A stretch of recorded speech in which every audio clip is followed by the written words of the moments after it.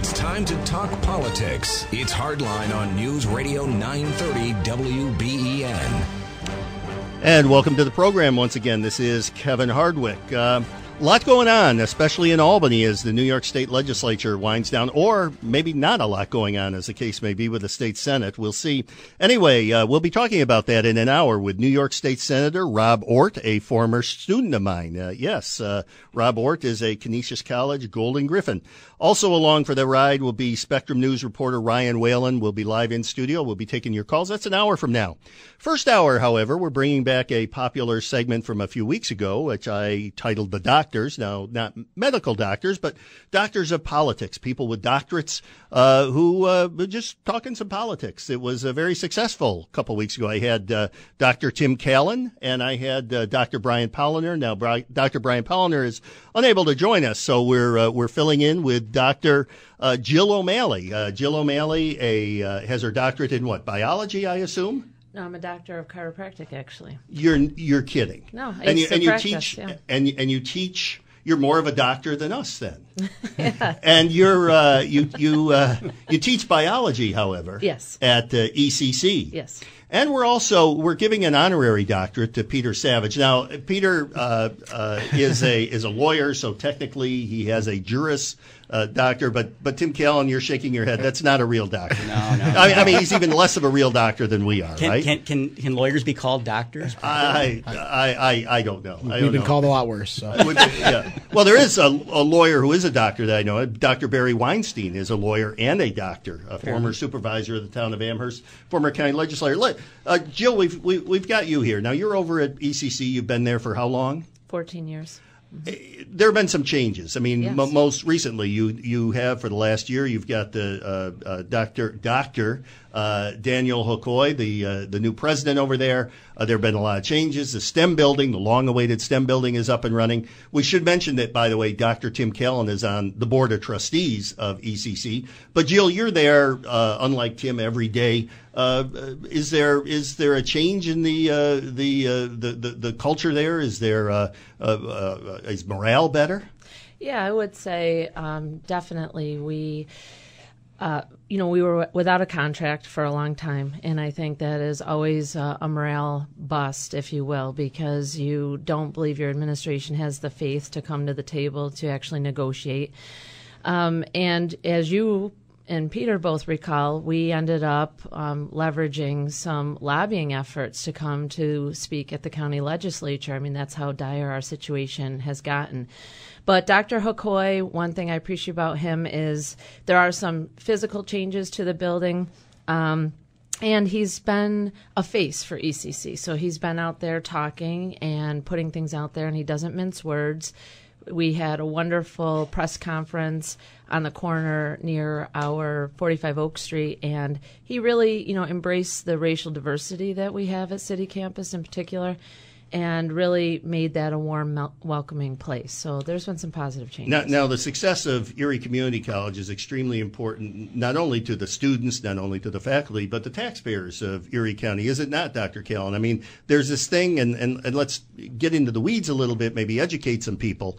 Whether or not I have a child or a spouse or a relative at ECC taking classes, what happens there, their success impacts me as a county property taxpayer, does it not? Certainly. I mean, SUNY Erie, as Dr. Hokoy has rebranded Erie Community College, its success is so critical for our community at large, both from a workforce development standpoint, because not everybody wants to go on and get a 4-year degree or a master's degree or something higher. There's plenty of people that want to get certificates and associate's degrees in various skilled trades, which ECC is highly successful at educating the next generation of people in our community. But there's also budgetary implications. I think you're going down the track on chargebacks. I certainly am. I mean, Peter Savage, you and I share the town of Tonawanda in the county legislature. Chargebacks are killing us. It's huge, especially with the proximity of Van Tripp in the North Towns. Tim, what are chargebacks for those tuning in and saying, what are these people talking about? So it's a provision of state law, and what it essentially means is that if an Erie County resident goes and attends a community college outside of Erie, they go to Niagara County Community College, NCCC, that Legislator Savage referred to. or they go to the Fashion Institute of Technology in New York City, where we have quite a few students from Erie County attending FIT and actually doing bachelor's or master's degrees there. If we have an Erie County resident that attends a community college outside of Erie County government has to make a payment to that community college to help subsidize the cost of that student from Erie County attending that institution. And the cost to Erie County government is many, many millions of dollars a year. And then that gets put on the taxes of the people from the town or the city from which they come. And that's why Peter and I are so upset, because NCCC attracts so many students from the town of Tonawanda and from Grand Island, which I also represent, and the city of Tonawanda. And every time they go there, it's like we get like a $2,000 bill, which doesn't get shared with everybody in Erie County. It goes on, if my neighbor goes in the city of Tonawanda, then that goes on, that $2,000 is charged to the 14,000, 15,000 people in the city of Tonawanda. We have to make that up. And I think, just to jump in there, I think that's why this rebranding that we've been talking about in this transition period has been so critically important, to not just changing the name, but to start to re-identify what our students are looking for, what is leading to the decision. It's not just geographic anymore. It's what programs are being offered, the feel of being in a real, quote-unquote, college campus life and experience, and continuing to make a transition on the road so that the ECC of yesterday, what people were used to, that we're rebranding ourselves to be more in line with what students are looking for today. I would agree. I think there's two segments of the population we're trying to reach. I think there's the people who probably would be choosing a community college anyways, and I'm a community college product. I'm from Central New York. I went to Cayuga Community College.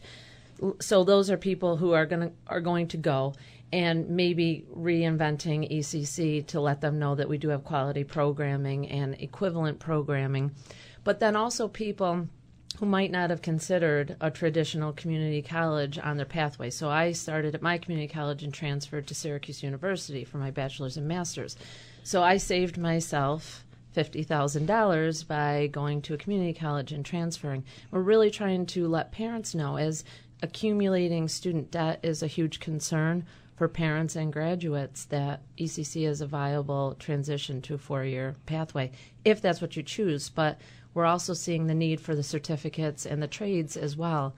And in our tours like BOCES, where we're looking at what our students are taking, pathways in HVAC and welding, I mean, those are needed as well. So, hey, we have to take a quick break now, but when we come back, the doctors sitting around the table will still be here. And I want to open up the discussion, talk a little bit more about taxes in general. And if you hear something this morning that you want to chime in on, please feel free to give us a call. 803-0930 is the number, 803-0930. We'll be back after the break. In the meantime, I'm Kevin Hardwick. You're listening to Hardline on News Radio 930 WBEN.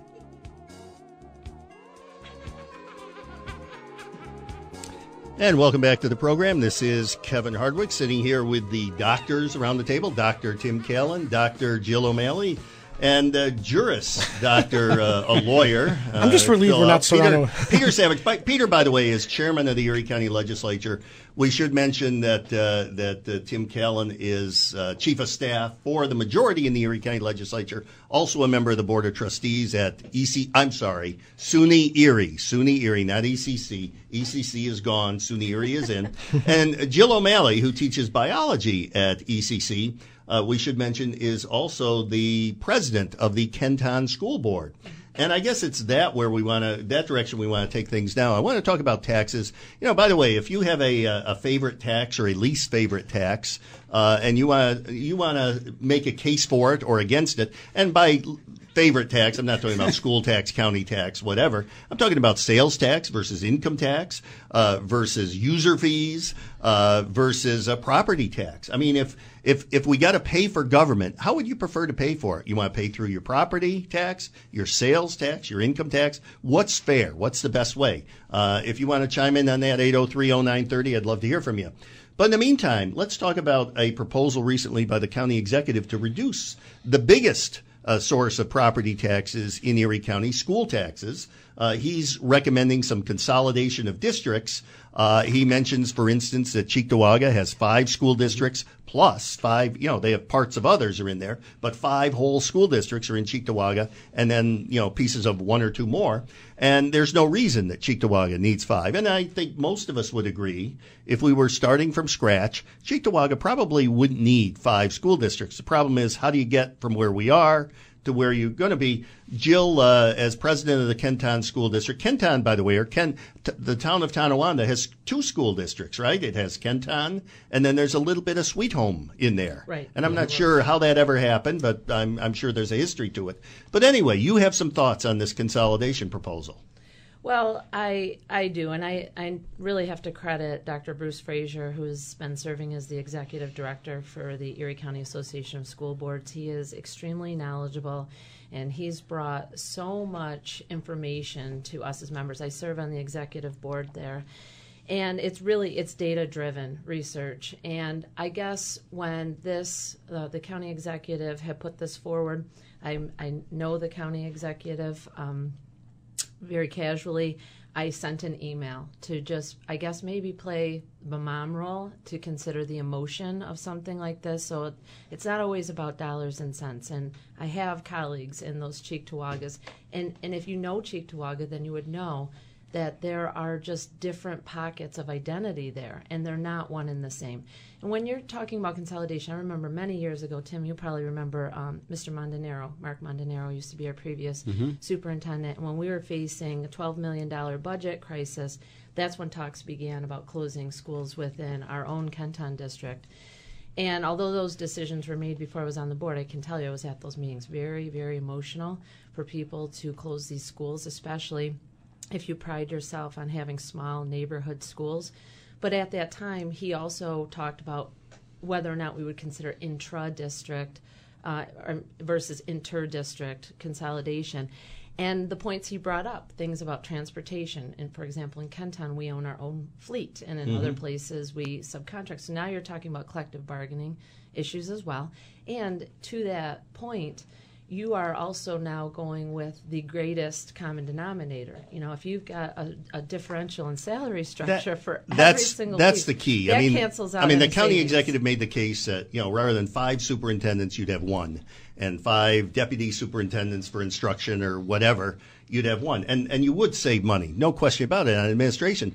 But you'd lose it in teacher salaries and everybody else, because teacher aides, again, if Maryvale has a different salary structure than Cheektowaga, than JFK, then the highest common, did you call it the highest common denominator? I think it is. Yeah, whoever has the best salary, whoever has the most sick days, whoever has the most personal days or whatever, the best health care plan, that's what you're probably going to get, and that's where you're going to get killed. But in terms of closing schools, I don't think that the county executive said you'd need to close schools, and you probably wouldn't. You'd still have a Maryvale High School. You'd still have a Cheektowaga High School. In the same way that within one district, like Kenton now, there's a Ken East and a Ken West. In Williamsville, there's Williamsville North, South, and East, right, or West? Williamsville has 3 directions covered. One slipped away, apparently, but you'd still have that. Peter, what do you think about this? Well, where I give the county executive credit is willing to take, the opportunity to have the discussion. And I think, my view on this is, this is the beginning of a conversation, not the end of a conversation. And I think a lot of the issues that Jill raised are equally important as just the financial considerations. But when you get into issues of children and their schools, and it's not just the education, it's the community that are involved. And I think that's what that diversity is how we ended up in that situation in the first place, and that needs to be considered. So they have to be at the table for those discussions. Well, definitely, I think the number one thing, and this is probably what drives a lot of my feeling about this, is poverty. So we look at like Cheektowaga Sloan, which has a very high free and reduced lunch rate. You have to understand the needs of those children. So even in our district, we have schools, elementary schools that ranged, up until before consolidation, low 20s for free and reduced lunch, all the way up to 88%. So I mentioned this on Thursday night. My son, who's a first grader, brought home a math assignment which required him to cut out shapes on a piece of paper.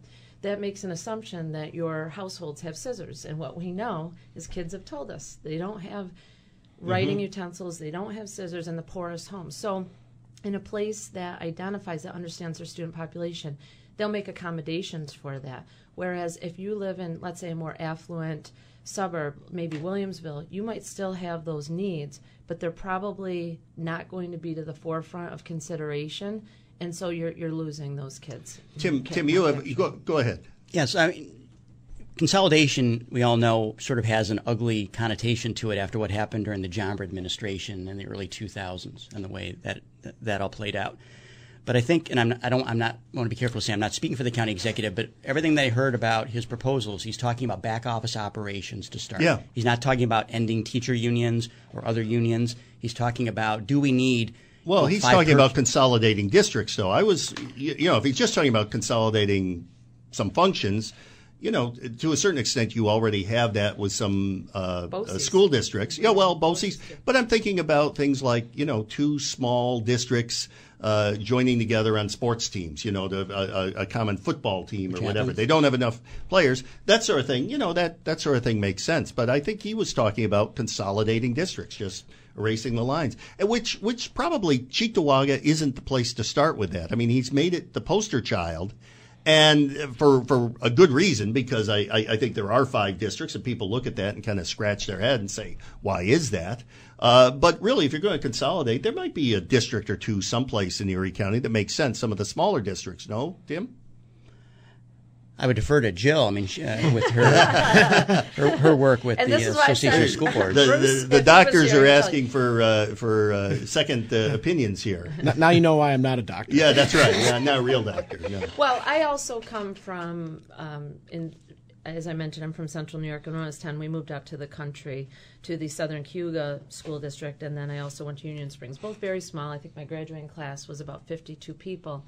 So trying to paint everything with a broad brush it just won't work. So what happens here in Kenton as a first ring suburb might not be a good fit for other districts. I think that's a good point. We have to take a break. Alan Harris is standing by in the newsroom with the latest. When we come back, I think I'd like to shift a little bit. I'm going to play to Dr. Kalin. Dr. Kalin came in. He did some research on the G7, and he wants to talk about Trump. So let's talk a little bit about Trump after the break. In the meantime, I'm Kevin Hardwick. You're listening to Hardline on News Radio 930 WBEN. And welcome back to Hardline. This is Kevin Hardwick. Half an hour from now, we'll be joined live in studio by New York State Senator Rob Ortt. Also along for the ride will be Ryan Whalen of Spectrum News, their Capital Tonight program. We'll have a good hour there. In the meantime, I'm sitting here with the doctors, Dr. Tim Kalin, Dr. Jill O'Malley, and Juris Dr. Peter Savage, chair of the Erie County Legislature. We want to get into shortly, Tim is just dying to tell us about the G7 and Trump and probably make some remarks about the president and what he's doing there. But we have I want to take a call from the last segment. Frank in Buffalo is joining us. Frank has some thoughts about the school consolidation. Frank, thank you for listening. Welcome to the program. Hey, Kevin, thank you. I enjoy your show. Thank you. Yeah, it's really good stuff. My head's kind of exploding when I listen to these talk because the majority of the country, there are county-wide school districts, not individual, certainly not 5 in Cheektowaga. And it's just, this is why we are doomed to failure. We never make any changes. We have a diminishing population. All of our children that get this wonderful education graduate and go to live somewhere else. And then we're stuck with this antiquated old system, and it's awful. Who says you have to pick only the highest school pay? Why couldn't you take the average of the pay?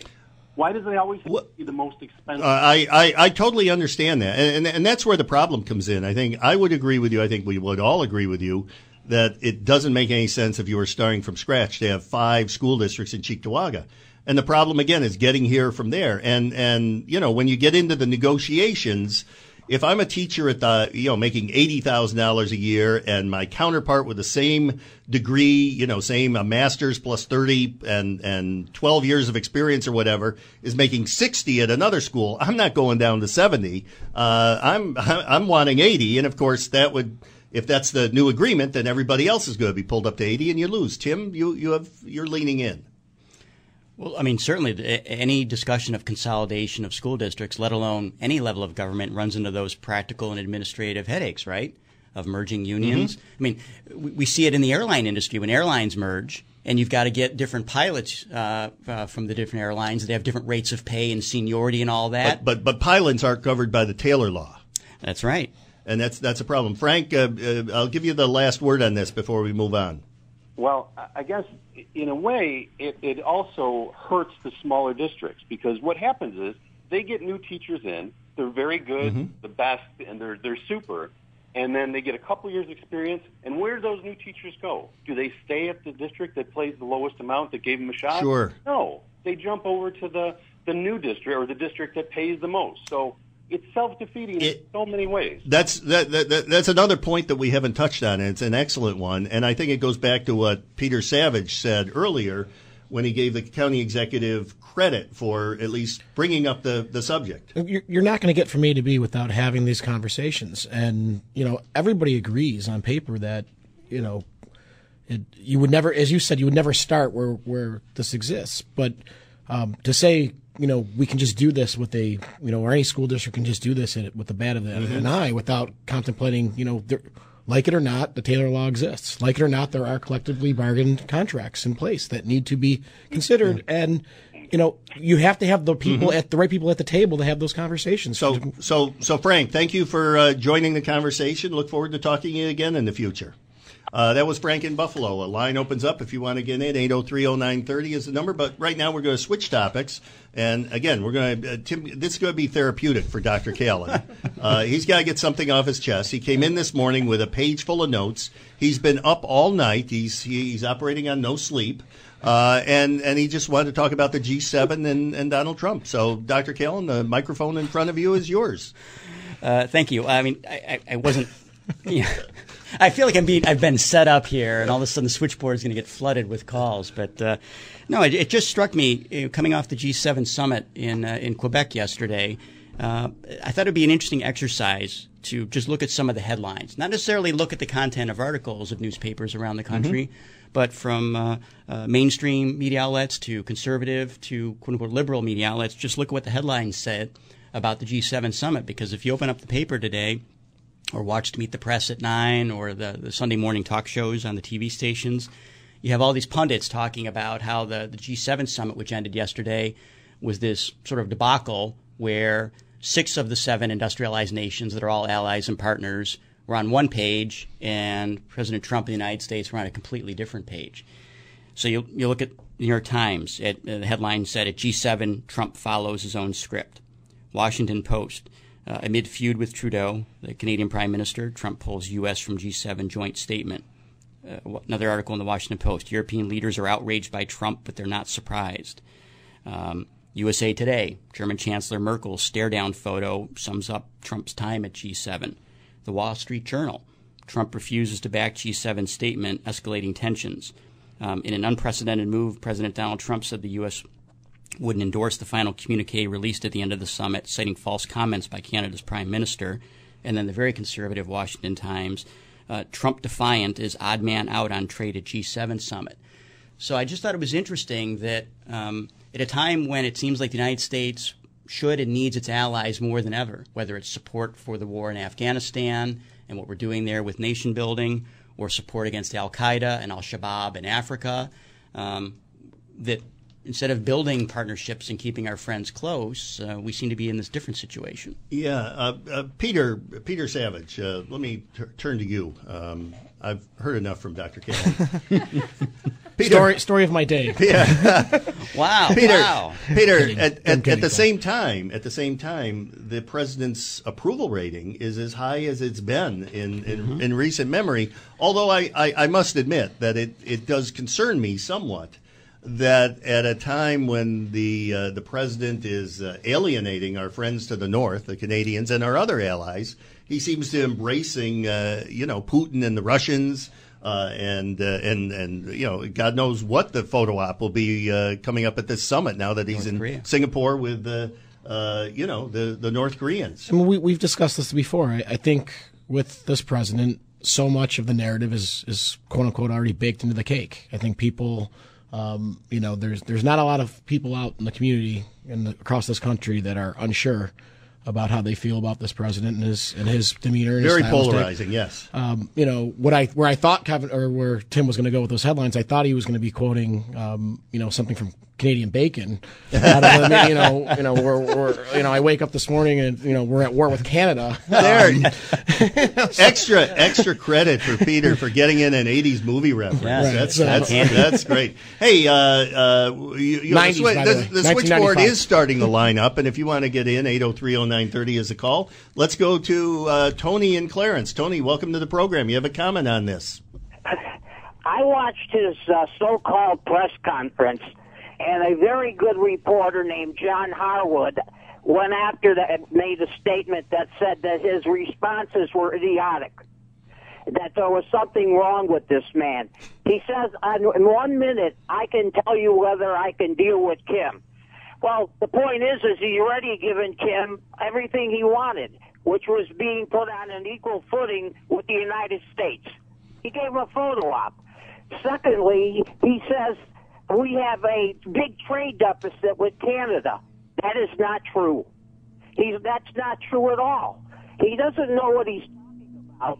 And his statements to the press were very idiotic, and he is an idiot as far as I'm concerned, because he doesn't prepare for anything.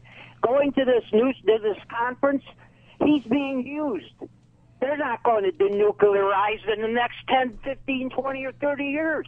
He's just being used. Well, I must myself admit to being skeptical, but, with Trump, you never know. To quote the philosopher Yogi Berra, it ain't over till it's over, right?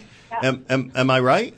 Yeah, but one thing you forget is he didn't write the art of the deal. It was Tony. It was ghostwritten. Yes. He did not write the art of the deal, and he still hasn't made a good deal for the American people. Right now, he's trying to take away the health care to 400,000 Americans who have pre-existing conditions, to destroy the Affordable Care Act. He's not enforcing the laws that are on the books. Okay. Hey, Tony, thank you for weighing in. We appreciate it, and thank you for listening. That was Tony in Clarence. If you want to get in on the conversation, the number is 803-0930. I think we're going to take another turn after the break, although I'm not sure what that'll be. We've got one more segment with the doctors, and again, at the top of the hour, we'll be joined live in studio by New York State Senator Rob Ortt and Capital Tonight reporter for Spectrum News, Ryan Whalen. In the meantime, I'm Kevin Hardwick. You are listening to Hardline on News Radio 930 WBEN. And welcome back to the program. This is Kevin Hardwick. One more segment with the doctors. We've got some callers lined up. I may get to them shortly, but I did want to introduce another topic because I think it's important we get to it this morning. This past week, we've had two prominent suicides. First Kate Spade, then Anthony Bourdain. Gotten a lot of attention, but it's also brought to light the fact that suicides in America are becoming more and more of a problem. It's something that, we've all been impacted. I'm sure we all know someone who's lost someone. And it's very sad, but when it's one of those things you can't see the forest for the trees. The statistics are that it's increasing, and in recent days I've read some stuff that blame it on lack of professionals to help the people who are mentally ill. But also, it's not just the mentally ill that are committing suicide. There are people that are just suffering from relationships or breakups or job losses, whatever, deep depression. And some people are blaming it on culture, some on social media. I thought I'd run the table and see if the doctors of politics here have any thoughts on that. So, I'm not on social media, but all my family members and friends are on social media, whether it's Facebook or tweeting and whatnot. And it's amazing to me when I see certain things on social media, the things that people feel free to say on social media that they wouldn't say in public, on air like WBEN. It's like verbal vomit, if that makes sense. Yeah. People often express their feelings in very hostile and negative ways on social media. And it just seems to reflect a lack of civility. We talk about lack of civility in politics and in public life. Well, now we seem to have a lack of civility just in life, generally speaking, and I think that's worrisome. And I wonder to what extent that plays out in people's decisions when they kill themselves. You came prepared. Again, you, in addition to doing your G7 research, you came prepared, and one of the things you brought in was a number for the suicide hotline, right? Do you have that in front of you? Can you share that with people? Yes. I thought it was interesting just in preparing for today's show. I saw something in the news in the last 24 hours that indicated that suicide has become the #1 killer in the United States, which is just stunning to me. Yeah. Stunning. It's worse than the opioid epidemic. It's worse than cardiovascular disease and cancer, automobile accidents, things like that. And some media outlets have taken upon themselves to get the word out that you can call the National Suicide Hotline for help at any time, 24 hours a day, 7 days a week, at 1-800-273-TALK. That's 1-800-273-TALK. And they also now have a crisis text line where you can apparently text a crisis text line, and you can find that link on the web if you just Google it, crisis text line. Peter, Tim mentions in passing the opioid crisis. As chairman of the Erie County Legislature, you weren't chairman until January, but you were a member for last several years, serving with me in the legislature. I think it's fair to say that Erie County, like a lot of other, like everywhere in the nation, other governments, were a little bit late to the table when it came to doing something about the opioid crisis. But in fairness to ourselves, I think we've done an outstanding job reacting to it. Perhaps too late for a lot of people, unfortunately, but certainly not too little. I'm wondering if there's anything that the county needs to do in terms of ensuring that the mental health professionals are out there, the resources to combat mental illness in general, not just suicide. But every time we have a tragedy, someone shoots up a school or something, it's traced back and we say, well, is it the guns or is it the person? Of course, it's the person and mental health. And it turns out that they were mentally ill and the help wasn't there. And we say, well, we got to do more, but we never do more. Do you think that the county can do more in terms of, this problem? I do. And I think it's an interesting parallel, comparing the issues, two very serious issues with the opioid epidemic and suicide. The name of this segment notwithstanding, obviously I'm not a doctor, but I think an interesting parallel that we can make between these two issues is, in my opinion, we have made great strides in the opioid epidemic because we were able to.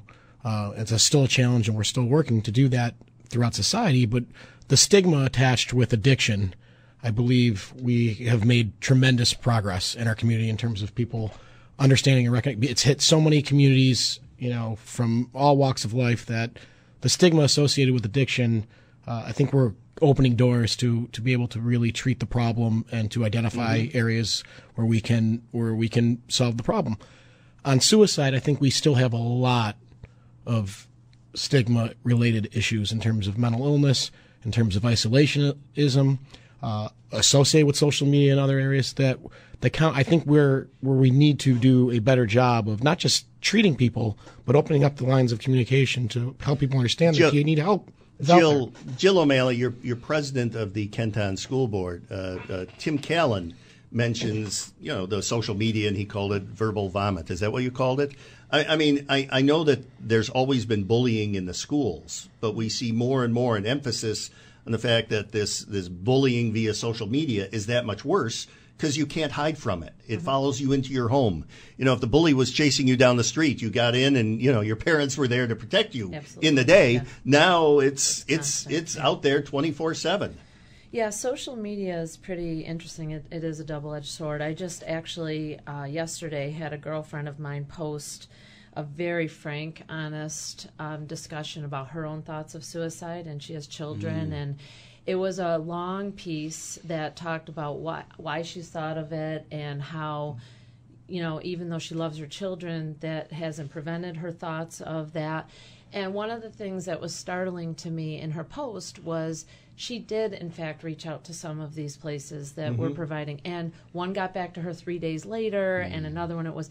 So if the county were to ever step up and offer these services, they'd have to do it right. You've got to have accessibility, and it has to be immediate, because these people don't wait. When they're in the darkest moment, they need that help at that time. Well, Peter, there's another parallel to the opioid problem. I mean, what we've heard from people there is you got to get them right away. You can't wait 3 days, and that's been the problem too often. Absolutely.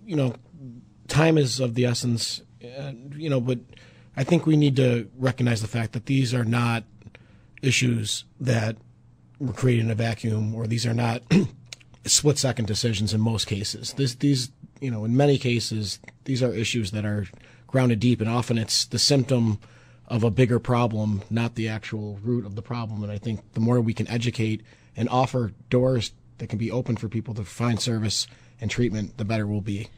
Well, and going back to my interest at the school level, I mean, we're looking at places where we have mental health professionals where they're overseeing 300, 400, 500 kids. Yeah. How could you possibly get to know them? How could you identify risk behaviors? And then, I mean, we take surveys, and we are working on something in our district where we have an adult, making sure that they are connecting with individual children so that every child has an adult. But to your point, empathy, I see a lack of empathy. Well, yeah, I mean, the first responders in this case are family and friends, and that's another point that's being made in a lot of articles I've read, is that social media has, we've kept our relationships through a Facebook post or whatever, rather than a call or a meeting, a family get-together.